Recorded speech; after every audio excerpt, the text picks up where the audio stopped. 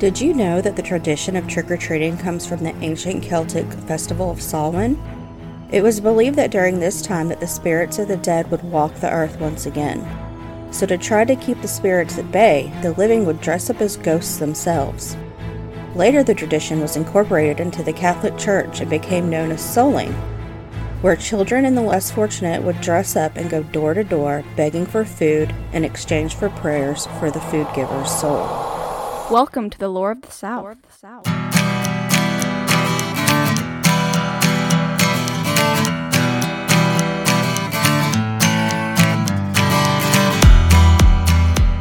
It's here! The spookiest day of the year. And after today, we'll be headed headlong into the holiday season. Are y'all ready for that? I'm not. So let's stick to the spooky stuff for now. Which southern city is debatably known as the most haunted in the U.S.? Why, that of Savannah, Georgia. And tonight for our Halloween special, we're going to be talking about Wright Square and its most famous hauntings. Welcome to episode 29, a ghost-filled Halloween special. Wright Square was originally known as Percival Square, and was one of the original 4 squares laid out at the founding of Savannah in 1733. Some 30 years later, the city would change the name of the square in honor of Georgia's last royal governor, Sir James Wright. So that's what we'll be calling the square from here on out, Wright Square. Wright Square is located in between State and York Streets, and was the location of Savannah's first hanging, and its original burial grounds. Savannah's founder, General James Oglethorpe, had conceived of the colony as a charity mission. He and his company would recruit the downtrodden of London and elsewhere in England and then resettle them in the colony of Georgia. Oglethorpe took care in choosing who would be eligible for this opportunity in the New World. He chose men and women who he considered of high moral character. One applicant was a man by the name of William Wise. He was a known scoundrel, and had been found to be carrying on with a woman little more than a girl, who he had claimed was his daughter.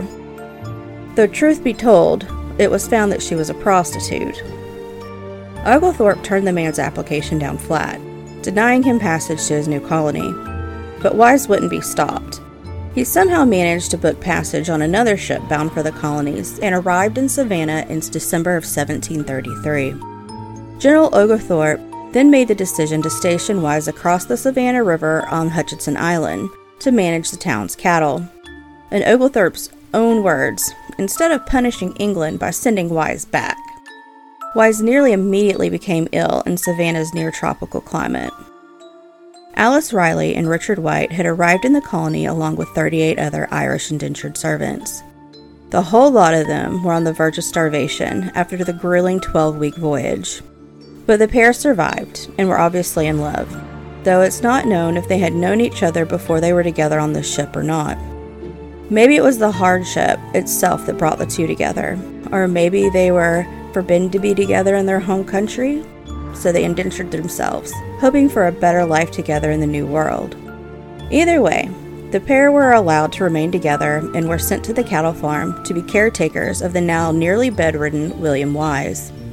Alice and Richard were tasked to the daily chores of bathing, dressing, combing, and brushing Wise's beard and hair, along with helping him with his bodily functions. It was reported that Wise was as awful as what Oglethorpe had thought he was when he had tried to prevent the man's immigration to the colony. Wise was constantly physically and mentally abusive, towards Alice especially. Whenever she was within striking distance, he would be sure to lash out. It was even rumored that he might have forced himself on her, but in his weakened state, who knows what the truth was. Then on March 1st, 1734, the body of William Wise was found in his bed.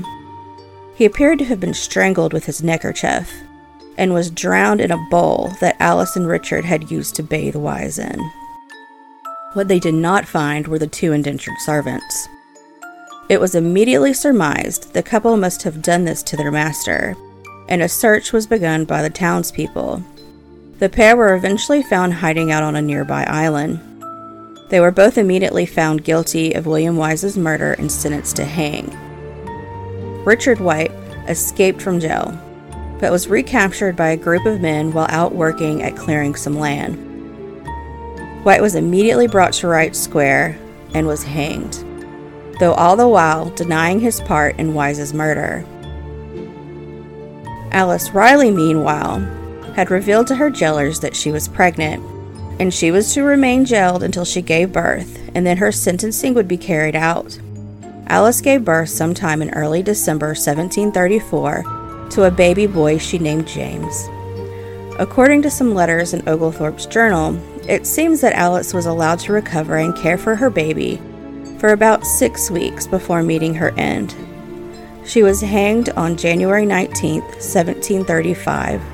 Her baby James joined her in death 2 weeks later. He was placed in her grave, which is located under what is now York Street. Alice Riley, like Richard White, also went to the noose claiming her innocence. 286 years later, people claim to see the ghost of Alice walking the square looking for her baby. They say that she takes a particular interest in young mothers and their babies.